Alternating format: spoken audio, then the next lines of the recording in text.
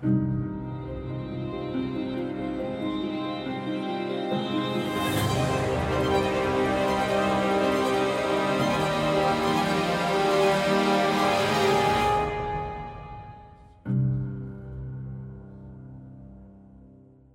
I was a kid, my dad started something called Etiquette Night. Etiquette Night. And here's what Etiquette Night was. We as a family would have to dress up on Thursday nights. In fact, I would have to wear a tie. I hated wearing a tie. We'd wear a tie. There'd be a white linen tablecloth on the table. We get the nice glasses out, the nice plates, the nice silverware. And we were to have a night with our best manners. And the purpose of Etiquette Night was so that we would have good etiquette.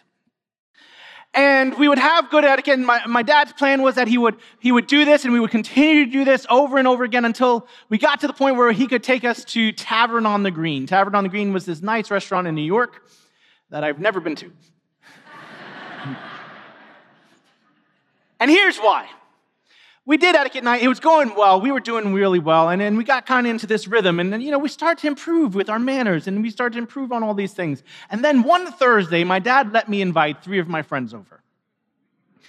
He must have forgotten that it was Etiquette Night. And now there are 4 middle school boys at Etiquette Night. Now, he didn't make them dress up, but he began to explain what was expected of them on Etiquette Night. He began to explain the roles and the culture of Etiquette Night. And as he was explaining, I could see in my friend's eyes the laughter that was about to happen. I was like, this is not going to go well. And my dad, he's explaining, and he doesn't even finish explaining before one of my friends burps. And my dad loved these 3 guys like they were his own sons. And he's rolling with it, and he's trying to install good. It just went out of control. It spiraled. Etiquette Night was just a mess. It just didn't work. And then what was really interesting about that was that from that day, Etiquette Night was never really the same. In fact, we couldn't take it seriously. At times we would laugh, we would joke, and eventually, Etiquette Night just went away. What happened? We were doing so well. What happened? Well, my friends happened. These outside influences came in, and they hijacked the focus and mission of Etiquette Night. We're in a series called Ecclesia, the ancient future church. And the reason we're in this series is we're taking a look at the ancient church, and we're looking at the future church. And as we do that, we get to see God's architectural design for the church today. And the reason we're doing that is because we're in a time where if we're not careful, outside voices and outside forces may influence us to cause us to lose focus on the mission and purpose of the church. And so we want to get back to looking at what God has, what is his plans for the church. And so today we're going to take a look at a chapter that if you've been in the church, you may have heard often. You may have read many times. We're looking at Romans chapter 12. And in Romans chapter 12, oftentimes people will look at that and they'll read it and they'll interpret it in a personal way. And that's good. You should read Romans chapter 12 and you can see how it applies to your personal life and you should be able to see how you can change things personally for it. But don't forget that Paul wrote this letter to a church in Rome. He was writing to a whole church. He was writing to a whole community. He was writing to a whole ecclesia. And so what we're going to learn from this chapter today is 3 things. We're going to learn that a church is meant to be a community that worships together. We're going to learn that a church is meant to be a community that works together. And we're going to learn that a church is meant to be a community that loves together. So if you have a Bible, turn to Romans chapter 12. We're going to break it up into a few sections here. Starting at verse 1. Therefore, I urge you, brothers and sisters, in view of God's mercy, to offer your bodies as a living sacrifice, holy and pleasing to God. This is your true and proper worship. Do not conform to the pattern of this world, but be transformed by the renewing of your mind. Then you will be able to test and approve what God's will is, his good, pleasing, and perfect will. What's happened in this letter so far is that Paul's given all this deep biblical truth. He's given this sound Christian doctrine. He's given all of this theology, and he's gotten to this point in the letter when he's like, therefore, now that you've got all this information, now that you got all this truth, therefore, here's how you apply it to your lives. And if you read Paul's letters, Paul wrote a lot of letters in the New Testament. If you read them, Paul usually gets to the end of his letter and he gives this practical application. And the first part of this is, he says, now worship. And so we are to be a community that worships together. And some of you may be like, okay, great. That's why I come to church on a Sunday. That's why I check in online, because you guys have really good worship. And if we're not careful, we might misunderstand what worship is, because at times we may think that worship is just about music and song. Now, music and singing are expressions of worship, but worship is so much more than that. Worship is what we do with our lives. Our very lives are to be an act of worship. And what Paul is saying is to bring everything, all of your actions, all of your mundane, everything that you are, everything that you do, you bring all of it as an act of worship to God. So we can say that we go to church to worship. But we also can say that we go to Wawa to worship. That we go to Giant to do our groceries and to worship. That we go to school to worship. We go to home to worship.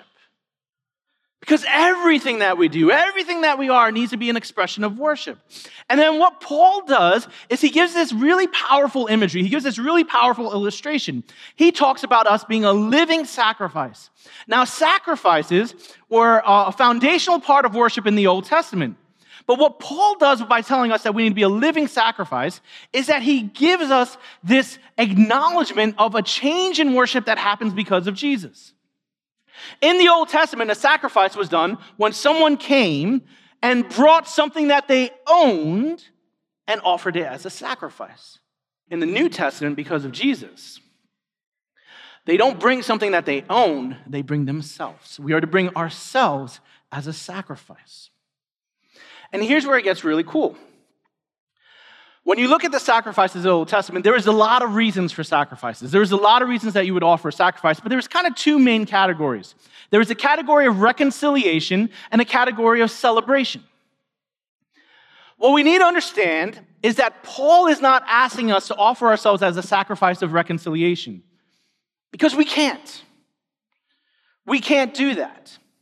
Because of sin, and sin is simply when you do something that God doesn't want you to do, or you don't do something that God wants you to do. Because of our sin, we outright reject God. We're in rebellion of God, and because of that, there's a consequence of separation from God. The Bible calls that hell. There's a very real consequence to our sin. And we were in need of someone worthy of that sacrifice. Because the title that Paul uses, the description that Paul uses in these two verses of pure and holy, holy and pleasing to God, we cannot be that on our own. No matter how many good things we do, we are in need. We will fall short, so we are in need of another sacrifice. We are in need of someone to offer up themselves as that sacrifice of reconciliation, and that sacrifice of reconciliation was offered through Jesus. And so when we accept Jesus, we now are to be a living sacrifice. But if we're not to be this sacrifice of reconciliation, what are we to be? We're to be the sacrifice of celebration. Our lives are to be grateful celebrations of praise and thanksgiving because of the reconciliation that was offered to us through Jesus. And here's the really cool part about that. Jesus doesn't simply make us a better version of ourselves. It's not like because of the sacrifice of Jesus that I become Carlos 2.0. That's not what happens. I become a completely new creation because of Jesus. And that's where the power of the description of the words conform and transform in Paul's letter here, that's where the power of those words come. Because when you look at conform, what Paul is saying, he's kind of describing a chameleon. Someone that bounces around from culture to culture, from depending on where they're at, depending on what situation they're at, they act like those around them. They're just chameleons. Their outward expressions match whatever they should match, but they're just chameleons. And Paul doesn't want us to be chameleons. In fact, if Paul was to say that we should be an animal, my guess would be that Paul would say that we should be butterflies. Butterflies. School's starting in a couple of weeks. Some of you are happy about that. And then the young person next to you is not. But if you were to go around schools at some point in this year, if you were to go around the local schools at some point in this year and you would go into the elementary classrooms, maybe you go into third grade or maybe you go into second grade, I don't know. At some point in this year, a teacher is going to get a plastic cup. And in that plastic cup are 5 really tiny caterpillars walking around some greenish brown goo. I don't know what's in that goo. I'm pretty sure it's some sort of Captain America super serum. Because pretty quickly, those little tiny caterpillars become these huge, monstrous things. And after they become so big, they then go into you didn't know. Some of you knew. They go into a chrysalis. For those of you who said cocoon, you are wrong. A cocoon is for a moth. A chrysalis is for a butterfly.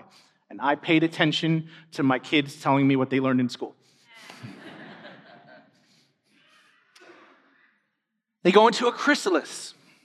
And then shortly after that, they emerge as butterflies. Now, here's the deal.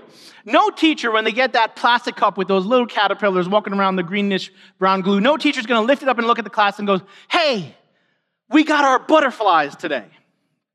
Oh, they're going to say, we got our caterpillars, because that's what's in the cup. But when those new creatures exit the chrysalis, no teacher's going to pick up the box and say, look, our caterpillars. They're going to say, look, our butterflies. Because they're a new creation. What Paul is talking about is an inward change, not simply an outward expression. He's not asking us to just act differently.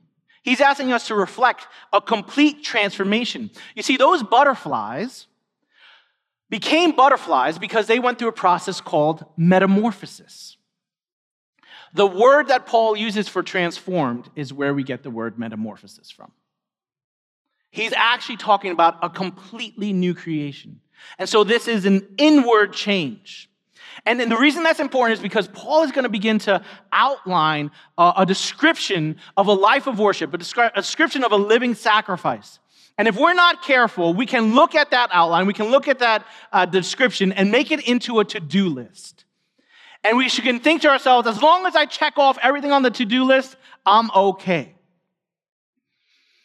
Christianity isn't about a to-do list.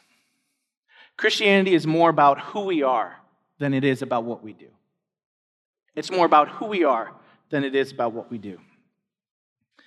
So let's take a look at that list.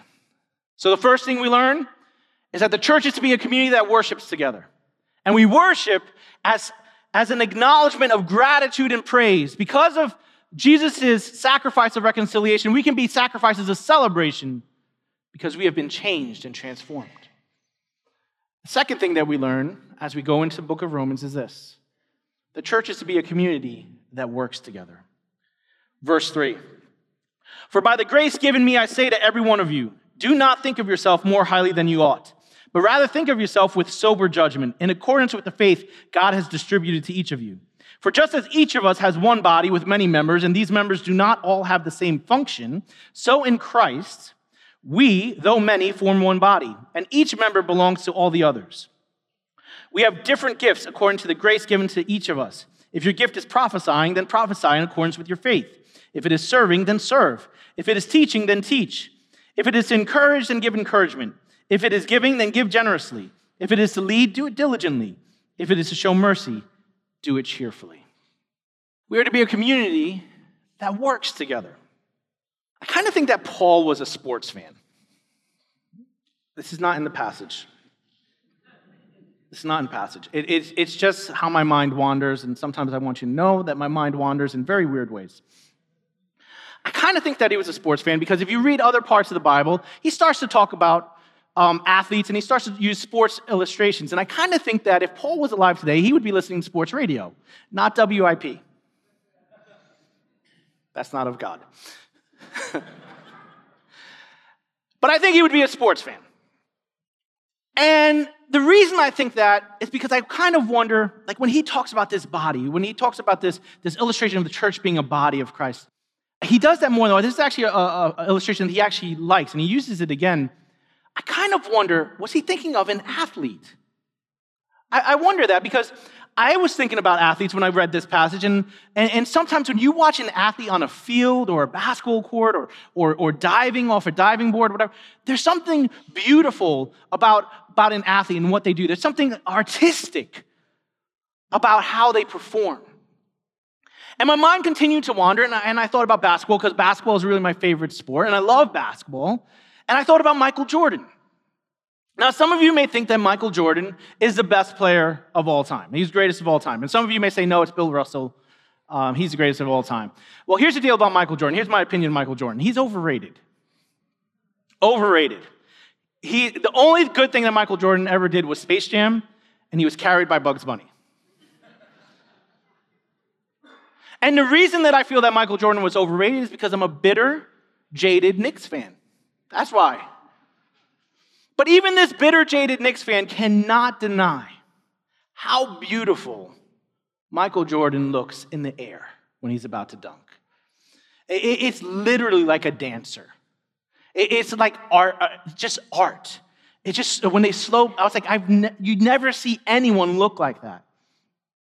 Now, my question is, when Michael Jordan is on a fast break and he's about to do one of these beautiful dunks, can one of his body parts say, no, thank you, I'm going to sit this one out? As he's going down, can his left big toe say, guys, you go on ahead, I'm going to wait here while you do that? Can one of the body parts say, I'm not going to participate in this? Yes, it can. It's called an injury. He can go down the court and his hamstring can pop and say, I'm not participating in that. His Achilles can pop. I'm not participating in that. A body part can say, I'm not going to do what the rest of the body is going to do. That's called an injury. That's called sickness. If every one of us are members of a body, and every one of us should be working together, and each one of us has a part to play, my question needs to be, if I am not participating in what the body is doing, my question needs to be, am I causing injury to the body? Am I causing injury to the body? You see, everyone doesn't have the same gifts, and so everyone doesn't have the same roles, but everyone does have a gift, and everyone does have a role. So what are you gifted at? What are you gifted at? Are you a teacher? Because we could use some teachers, whether it's in our adult Bible fellowships or in our kids' classrooms. We could use some teachers. Maybe you're an encourager. Maybe you're just someone who can really encourage people. Can I just say, if you're an encourager and that's your gift, you should seriously think about working with students. Because I don't know any group of people that need encouragement more than our middle school and high school students right now. Maybe you should think of being a small group leader. Maybe you're one who gives generously. Maybe you have the gift of generosity, and we want to say thank you. And as Charles said earlier, we're a little bit behind. So maybe we need you to step up in generosity. But maybe you're a servant. Maybe your gift is serving. You're someone who likes to do things behind the scenes. You like to help people. Well, maybe you need to join our Barnabas team and go and visit others who just can't get outside. Or maybe you need to join one of our tech teams or join one of our landscaping crews or set design. There's all sorts of different ways that you can get involved in the work of the church, in the work of the body. And what you need to understand is that there are two types of people who come to Calvary Church, and both are completely welcome. And we are so happy that both types of people are here. The two types of people are this. You're either a visitor or you're a participant. You're either a visitor or a participant, and we're happy. We're just happy that you're both here. We really are. Like, you are welcome. We love that you're here, but you need to know that we expect you to move at some point from visitor to participant. Some of you maybe have been visitors for 10, 15 years. You're meant to be a participant. You're meant to be a participant. Maybe that's volunteering, maybe that's giving, maybe that's praying for someone. But you're meant to be a participant, not just to walk in and walk out. But you are welcome here, and we're happy that you're here. But you need to know we have an expectation as well. Okay. So far we've learned two things. We've learned that the church needs to be a community that worships together. And we learned that the church needs to be a community that works together. The church also needs to be a community that loves together. Let's go back into Romans chapter 12, verse 9. Love must be sincere. Hate what is evil. Cling to what is good. Be devoted to one another in love. Honor one another above yourselves. Never be lacking in zeal, but keep your spiritual fervor, serving the Lord. Be joyful in hope, patient in affliction, faithful in prayer. Share with the Lord's people who are in need. Practice hospitality. Bless those who persecute you. Bless and do not curse. Rejoice with those who are in harm.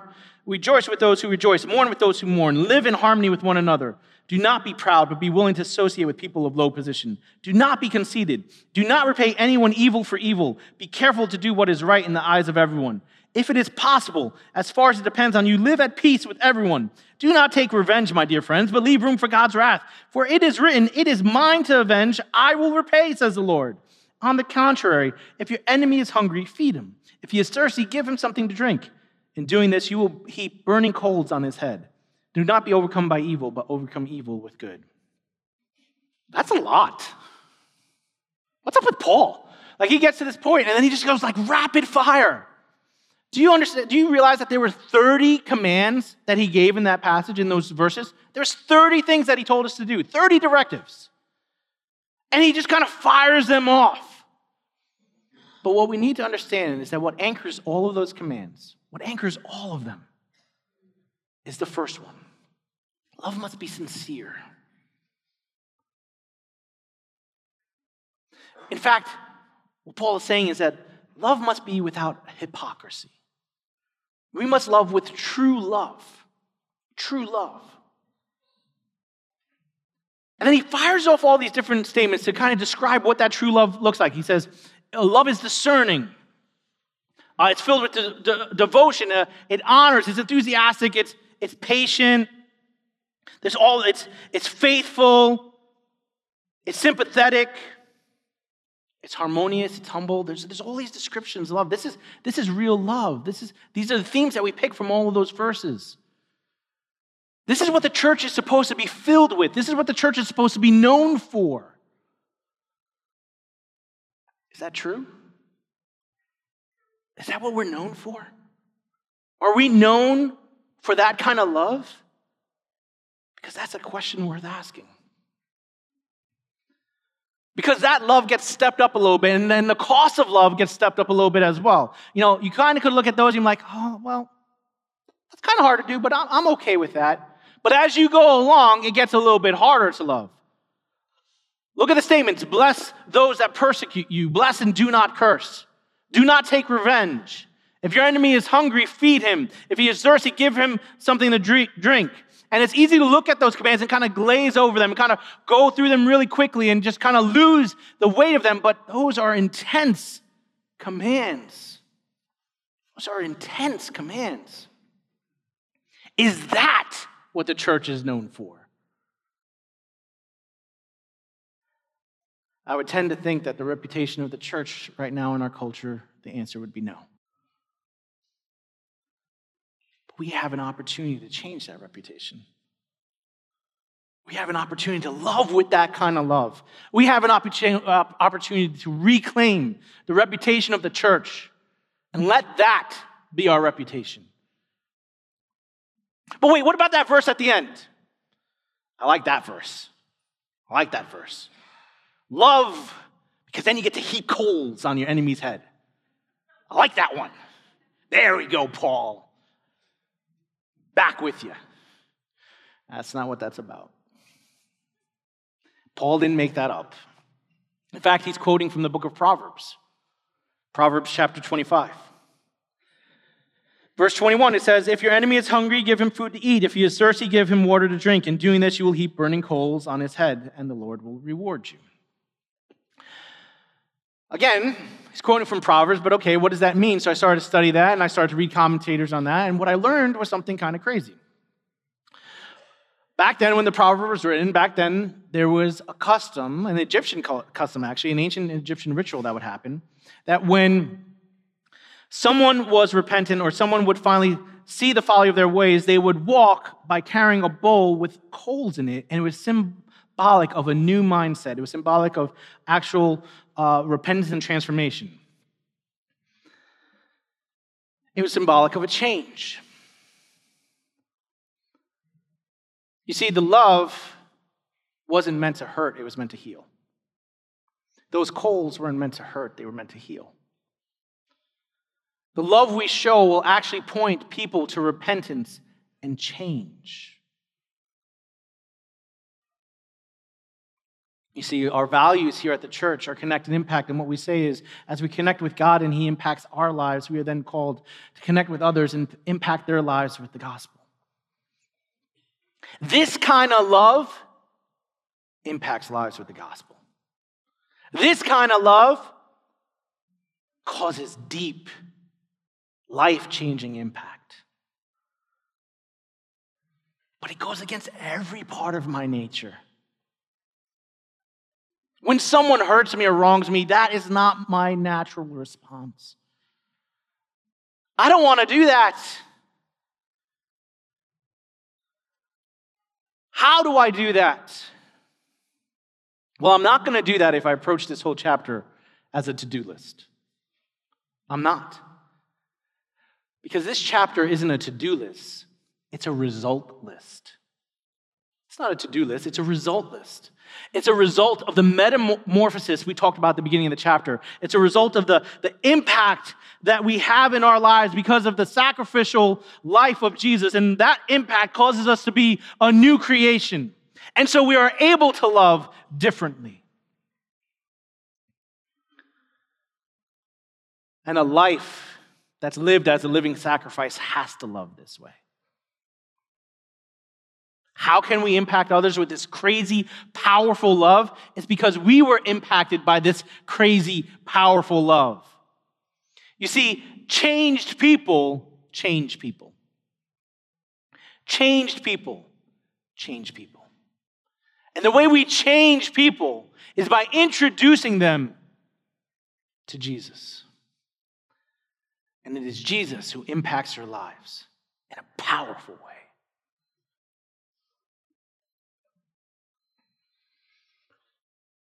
So what do we do with all that? What do we do with all that? We just read through a chapter and we learned that we are a church, a community, an ecclesia. And we are to be a church that worships together. We are to be a church that works together. We are to be a church that loves together. So what do we do with it? How do we do that? What's the next step we have to take? What's a practical thing we need to do? Well, we're starting today what we call a campaign that's called Say Yes. You might have seen a wall when you walked in here in Sourton, or you might have seen a wall when you walked in Quakertown, and it was covered with Post-it notes, colorful Post-it notes, and said, Say Yes on there. We're starting a campaign today called Say Yes. And just to be clear, saying yes begins with saying yes to Jesus. Saying yes begins with saying yes to Jesus. It's when we decide that we're no longer going to be caterpillars, we're going to be butterflies. It's when we decide that Jesus is going to impact our life and make us a new creation. Saying yes starts with saying yes to Jesus. But when we say yes to Jesus, we say yes to His mission and we say yes to His church. When we say yes to Jesus, we say yes to His mission and we say yes to His church. And what does that mean? That means that we all have a part to play in His mission, and we all have a part to play as one body. So what part are you going to play? There's a lot of gifts in this room.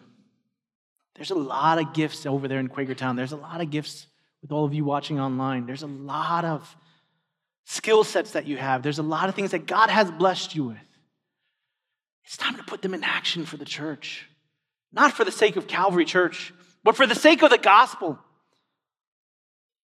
for the sake of honoring Jesus, for a living sacrifice of celebration because of the impact that we have had in our lives because of Jesus, it's time to be a participant. So what are you going to do? I'm excited. What you going to do? Don't answer today. Don't answer today. You know, what we desire here at Calvary Church is to create a culture of prayer. We desire to create a culture where before we do anything, before we make any decision, we want to cover that, saturate that decision in prayer. And so we want you to do that today as well. So here's what we would like you to do. Over the course of this next week, we want you to pick 3 days. 3 days. Will you just pray about where it is that God has you being pointed towards? Where does he want you to be a participant? We just want you to pray for 3 days. But we're giving you a bonus one. A bonus assignment. It was like a buy one, get. I'm really very thrifty, so I always have coupons, so I got to buy one, get one free. I'm just letting you know. 3 days, we want you to pray about where God wants you to participate, right? And then we want you to take 3 Post-it notes off of those walls. Off of the walls in Souderton, off of the walls in Quakertown. Quakertown, you go outside at the end of the service, not now. Not now, wait. Go take the Post-it notes off of the wall. You guys, at the end of the service, you can take 3 Post-it notes. Online, if you'd like a Post-it note, give us a ring during the week. We'll get a Post-it note to you. You're going to take 3 Post-it notes. On each Post-it note is a name. It's just a first name. No last name, just a first name. Those are the names of everyone in our church. Now, just to be clear, you might be like, really? They all fit on one wall? Okay. There's only one John. We didn't put every John at the church. We just put one John. Okay? So we didn't have duplicate names. Okay? But on those Post-it notes is everyone that attends Calvary Church that we have in our database. Kids, students, Bridge, all of you in this room, our adult Bible fellowships, everyone is on those Post-it notes.